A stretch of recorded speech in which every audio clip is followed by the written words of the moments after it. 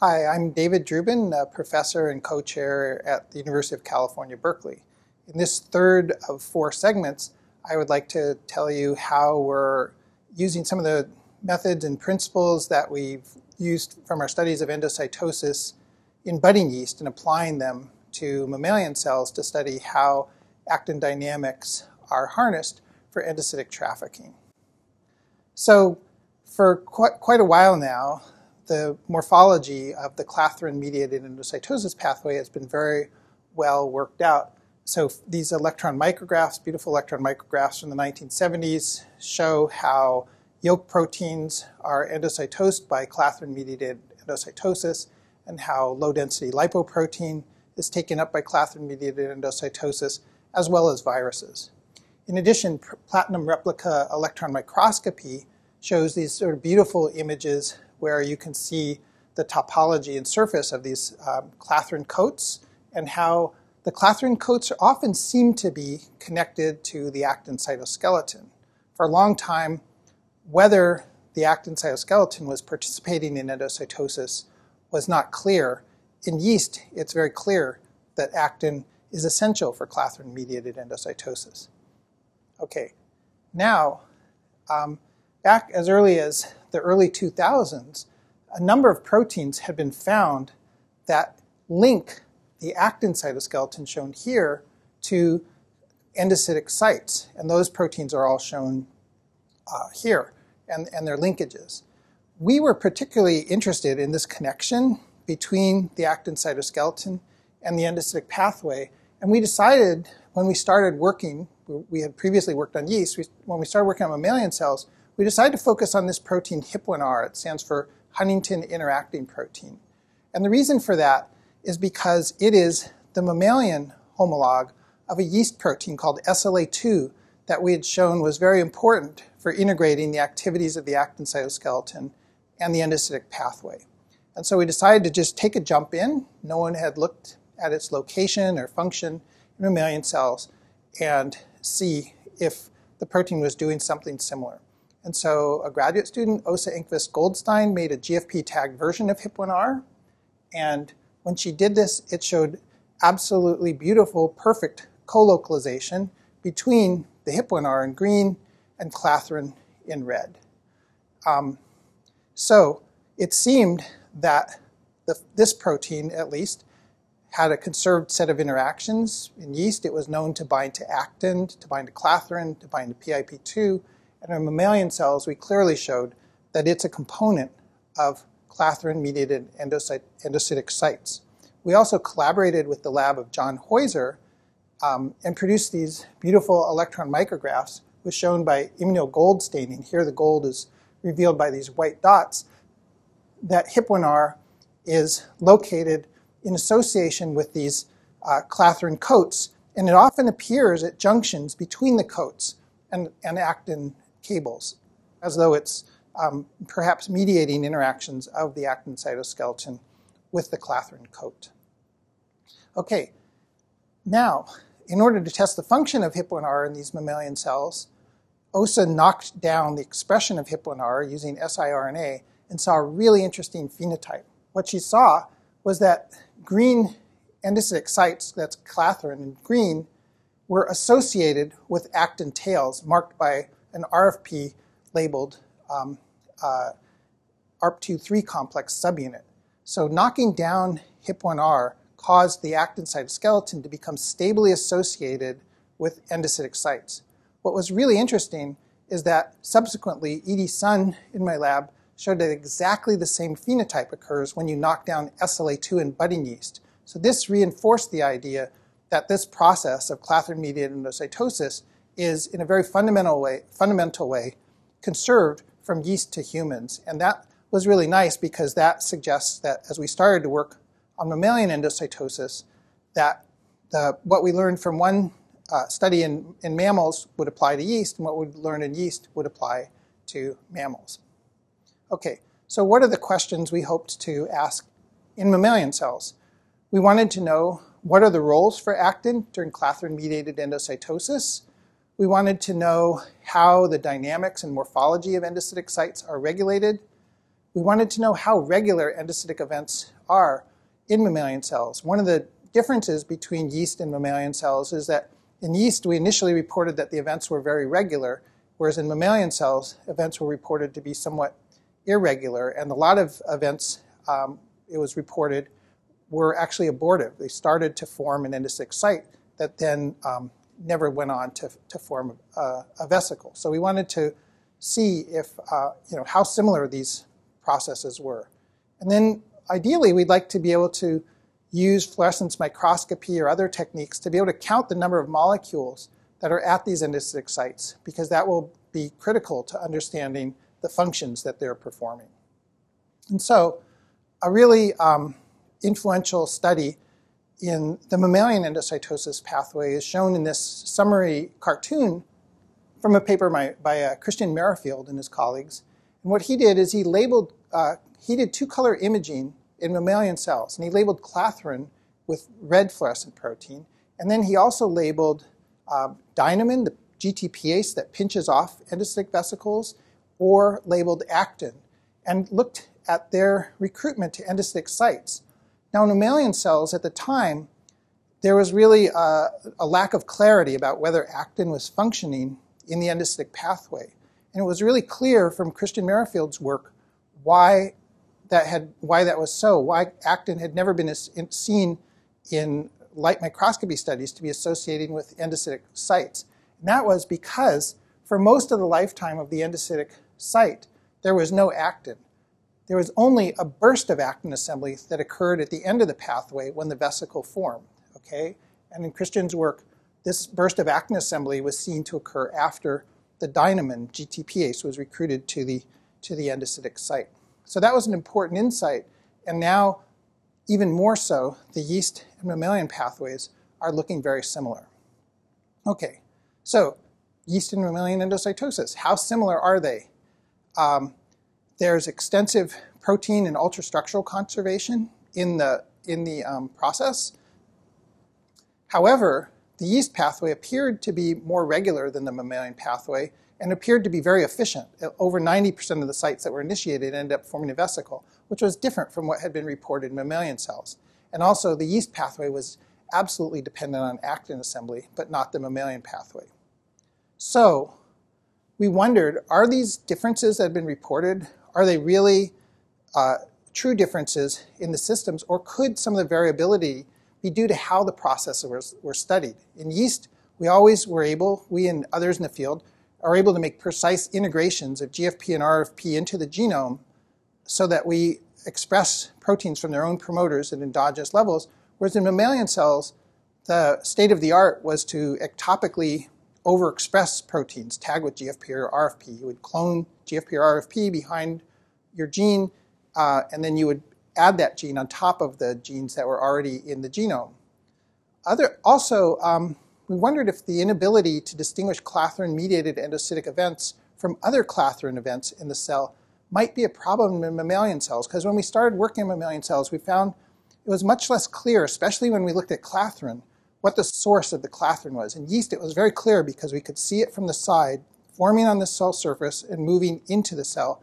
But in mammalian cells, where one typically looked at the surface of a cell by turf microscopy, it seemed that some of the clathrin that was in the turf field might have come from other intracellular trafficking events.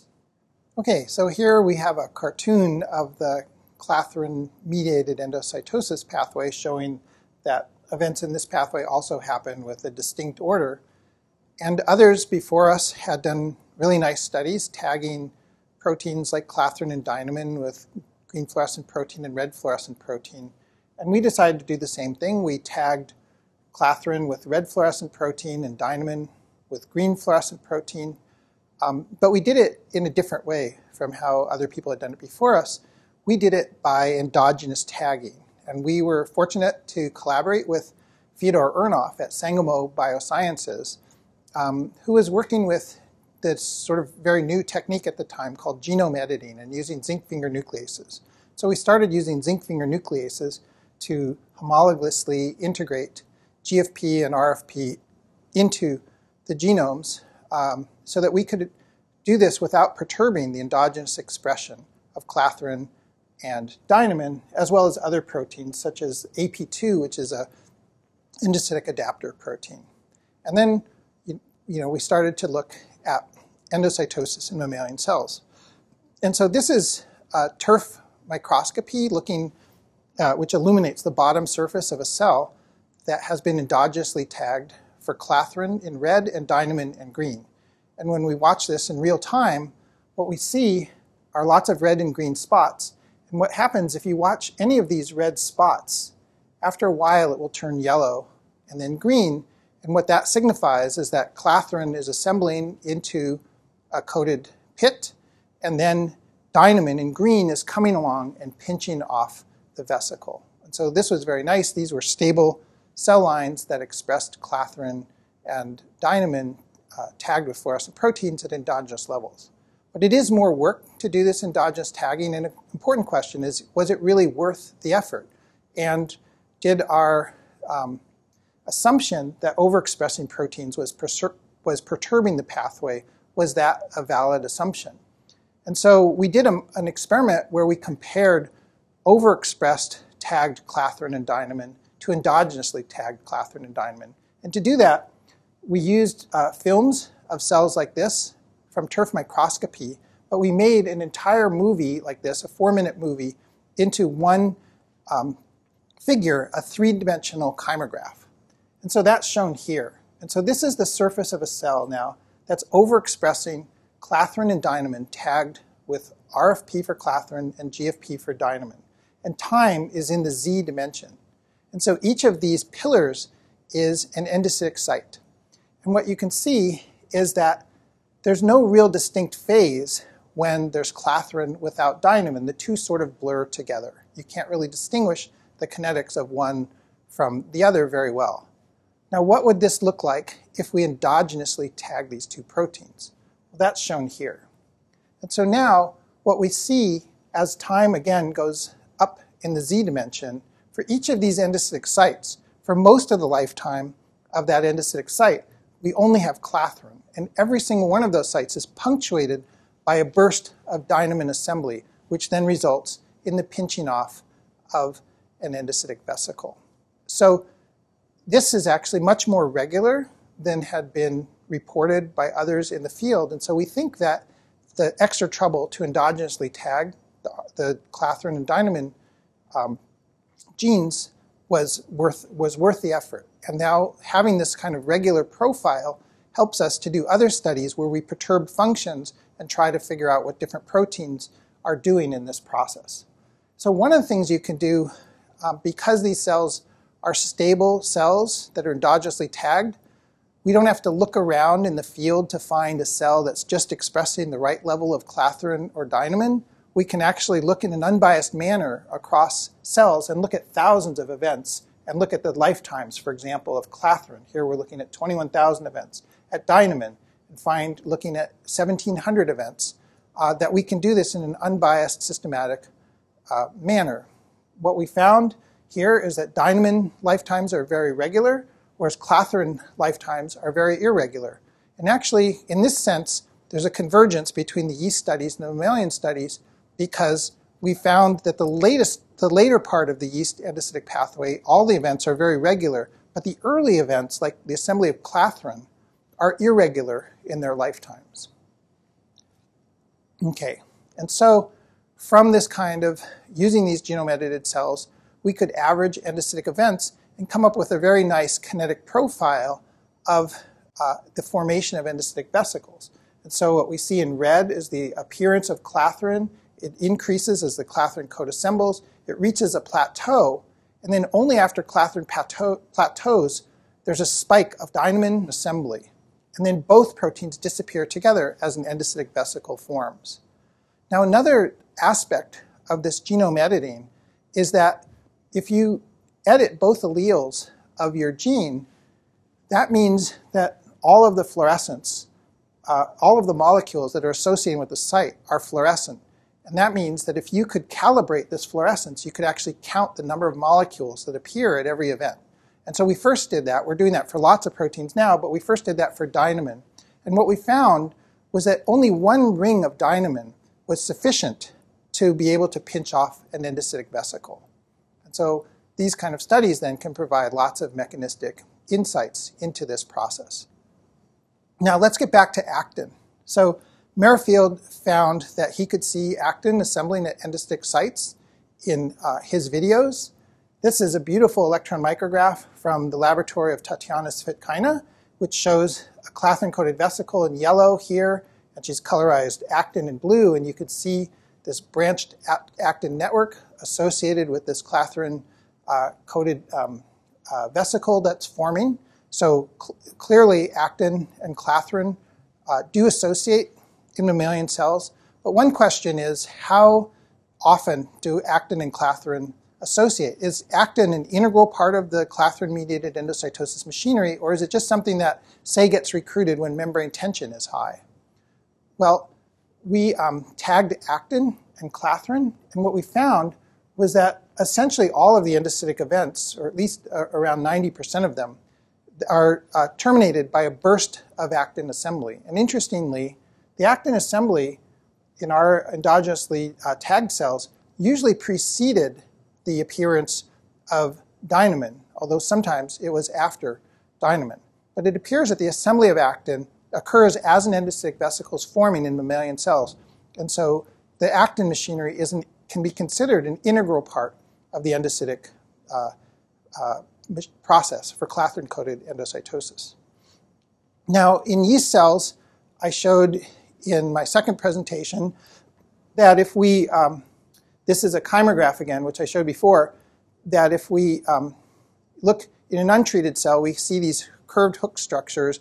As time increases, a coat forms on the surface of the cell and then curves into the cell as a vesicle forms. But if we block actin assembly, we absolutely block endocytosis. Now, what about the function of actin in endocytosis in mammalian cells? It was looking in different cell types, there were different reports. Sometimes actin assembly seemed to be important or helpful, and sometimes it didn't. Tommy Kirkhausen's lab did a nice study where they showed that high membrane tension created a dependency on actin assembly. But how important was actin just for endocytic events under normal conditions? We thought with our genome-engineered cells, where events were happening in a very regular manner, that we may have the sensitivity to detect effects of perturbing actin to an extent that hadn't been done in previous studies. And so here we're looking at genome-engineered dynamin expressed at endogenous levels, and these are now chymographs looking at many endocytic events with time going from left to right in these diagrams. And what we've done is we're looking at the lifetimes of many different dynamin events, and you can see that they're very regular in these normal untreated cells. But as we start to titrate in more and more latrunculin A, what we're seeing is that the lifetimes of the dynamin get progressively longer and longer. So not only is actin integral to the formation of a clathrin-coated vesicle, but it's actually functioning to make the process more efficient we think, for every endocytic event. So when Sunhae Hong joined the lab, she wanted to understand better the efficiency of endocytosis in mammalian cells and to understand the difference between what was happening in yeast cells, where essentially all of the events that were initiated led to the formation of a vesicle, and mammalian cells, where it was reported that only maybe around half or less of the events resulted in endocytic vesicles forming.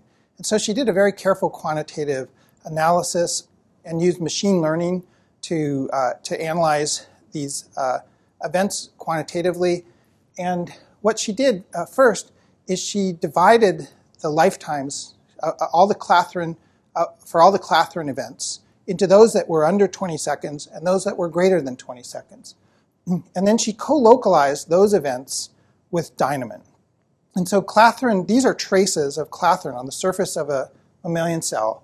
And the clathrin is in red and the dynamin's in green. And when clathrin appeared on the surface of the cell for less than 20 seconds, the clathrin almost never co-localized with dynamin. However, when clathrin was present on the surface of the cell for more than 20 seconds, it almost always co-localized with dynamin. So it seemed that there were different classes of events that we were looking at by turf microscopy. And she could quantify that here and show that most of the events that were greater than 20 seconds resulted in the formation of an endocytic vesicle, which we marked by the recruitment of dynamin. And this represented about 56% of the total appearances of clathrin in the turf field. She further analyzed this with her machine learning approach, the productive and unproductive events, by now doing double tagging of cells for clathrin, which remember has different sources in the cell. It can appear at the plasma membrane for clathrin-mediated endocytosis, but it's also part of intracellular trafficking routes. So she labeled the cells with clathrin, but also AP2, which is an adapter protein that's specific for sites of clathrin-mediated endocytosis. And what she found is that for those events that only had clathrin, the site, the clathrin, was moving around quite a bit in the XY plane of basically in the plane of the plasma membrane. And the same for AP2 that didn't have clathrin. But for any event that had both clathrin and AP2, they didn't move around much in the plasma membrane. And so putting this together with other studies of the kinetics of the accumulation of clathrin and dynamin, for example, she was able to come to the following conclusion. And that is that most endocytic events that occur with the initiation marked by clathrin and AP2 and its adapter go on to form an endocytic vesicle. They recruit dynamin and they form a vesicle. Some of those events may be aborted, a very low percent. The other appearances of clathrin in the turf field were marked by a lot of movement in the XY plane. The clathrin did not appear in a very smooth, continuous manner, and the clathrin did not colocalize with AP2, and they had lifetimes generally of less than 20 seconds. And we figured that most of these events were due to sort of visitors to the turf field, and that this was sort of a noise, part of the cost of doing these kinds of studies in mammalian cells, where you can't watch the process from the side and see the evolution of the endocytic vesicle, but you're just looking at things that are in the turf field, that you have to filter out these events that are not authentic endocytic events. And that when you can concentrate just on the authentic endocytic events, then you can see that the process is very efficient and very regular. And this gives you great sensitivity to now perturb the system and ask what kind of effects do you see when you knock down specific proteins in this process. Okay, so another thing that was really very interesting to us was that when we started working on mammalian cells and studying the literature, it was clear that in different studies, the dynamics of clathrin-mediated endocytosis and the morphology of these sites varied quite a bit. And so we wondered, what could be the source of this variation? Could it be studies in different species, say rat versus human? Could it be the cell type, say a liver cell versus a fibroblast? Could it be chromosome abnormalities because studies were being done in tissue culture cells, which are known to have all sorts of chromosome imbalances, and so maybe it was a non-physiological state? Or could it be that most tissue culture lines are derived from cancer, and all these studies had been done in cancer-derived tissue culture cells? And so our solution to these problems was to start to use stem cells for our studies. Okay, so on the right, we see a karyotype for a HeLa cell. And you can see that it's really very abnormal. Okay, the chromosomes, you don't see pairs of chromosomes. You see sometimes 4 or 5 copies of a chromosome. There are all sorts of massive translocations. This is only a snapshot of a HeLa cell. This is constantly evolving. So there constantly are more chromosomes being gained and lost and more translocations happening because one of the hallmarks of cancer cells is chromosome instability. On the left is the karyotype of the WTC iPS stem cell line that we obtained from Bruce Conklin's lab at UCSF. And you can see that it has a normal karyotype. Okay. So we decided we wanted to start doing our studies in human stem cells. One of the advantages of this is that we could now use genome editing to edit some stem cells, either iPS cells or embryonic stem cells. We've used both. And then we could differentiate those cells to different states. So for example, we like to make neuroprogenitor cells and fibroblast cells. And now we have different isogenic cell lines that we can compare to each other. And we could start to ask questions about the differences in dynamics, morphology of endocytic events. And we can ask whether these differences represent actually developmentally programmed specific changes in the process, or are there other sources? And so what we found was very gratifying. This is, first of all, this is just a picture to show you some of the different kinds of endocytic structures that are seen. Here you can see there are plaques, so-called plaques of clathrin, and endocytic vesicles appear to be coming out from the sides of them. And you can see similar things in other studies. And so are these normal physiological states? Why do you see them in some studies and not in others? And so Daphne Dambernay engineered human embryonic stem cells, shown in the middle, to express clathrin RFP and dynamin GFP. And she could see that the endocytic structures were somewhat large, but they were red and then they turned green.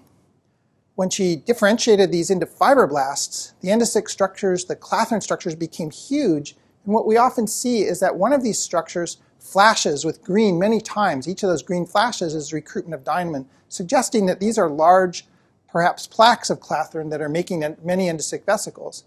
The neuroprogenitor cells were really interesting because they had a completely distinct phenotype. They had the fastest endocytic events we could see, and they were very small sites that were just making clathrin and then dynamin very quickly. And when we collaborated with Justin Taraska's lab and did electron microscopy on these endocytic sites, the electron microscopy mapped very well onto what we saw in the light microscope. The stem cells had sort of larger endocytic vesicles that they were forming. The neuroprogenitors were making uniformly very small clathrin-coated vesicles. But the fibroblasts had these big plaques that often seemed to be budding vesicles from their sides. And so from this we conclude that the differences in morphology and dynamics of endocytosis are actually due to a developmental program that specifies that the dynamics and structure should be different. And now we have a system where we can try to understand why these differences are developing, as well as understand how. And the how question we've actually already made progress on. Daphne started looking at different endocytic proteins to see which ones might be expressed at different levels in these cell types. She found that the AP2 adapter protein is expressed at high levels in our starting embryonic stem cells, and also at high levels in our fibroblast cells by making movies with a GFP tagged AP2. But in the neuroprogenitor cells, it was expressed at very low levels relative to these other cell types. However, the AP2 is there. When she increases the contrast, she can see that the AP2 is actually present at these endocytic sites. So this gave us a hypothesis. That hypothesis is that the levels of AP2 expression may be controlling the morphology and dynamics of the site, of these endocytic sites. So maybe fibroblasts make very large, relatively static structures because they make a lot of AP2. And so we could ask whether that's true by knocking down AP2. And now clathrin is in magenta and dynamin is in green. And you can see in a control cell, fibroblasts, that they're again making these large structures that often flash green with dynamin. But what happens when you knock down AP2 to levels that are similar to those expressed in neuroprogenitor cells? And that's shown here.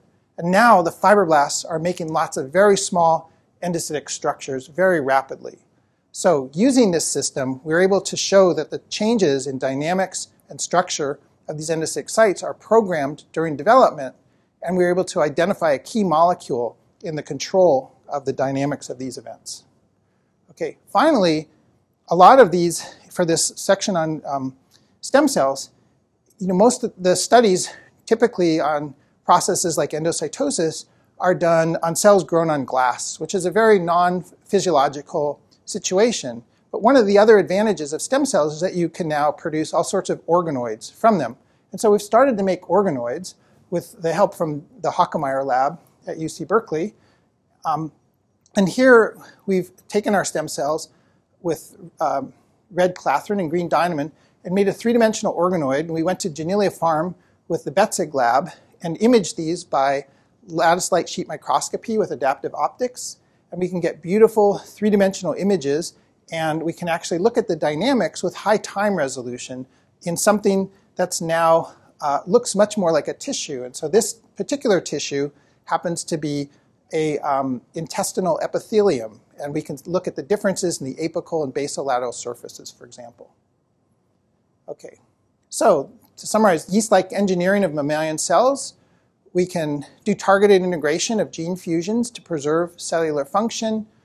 The regularity in dynamics has facilitated unbiased quantitative analysis of the dynamics and given us key mechanistic insights.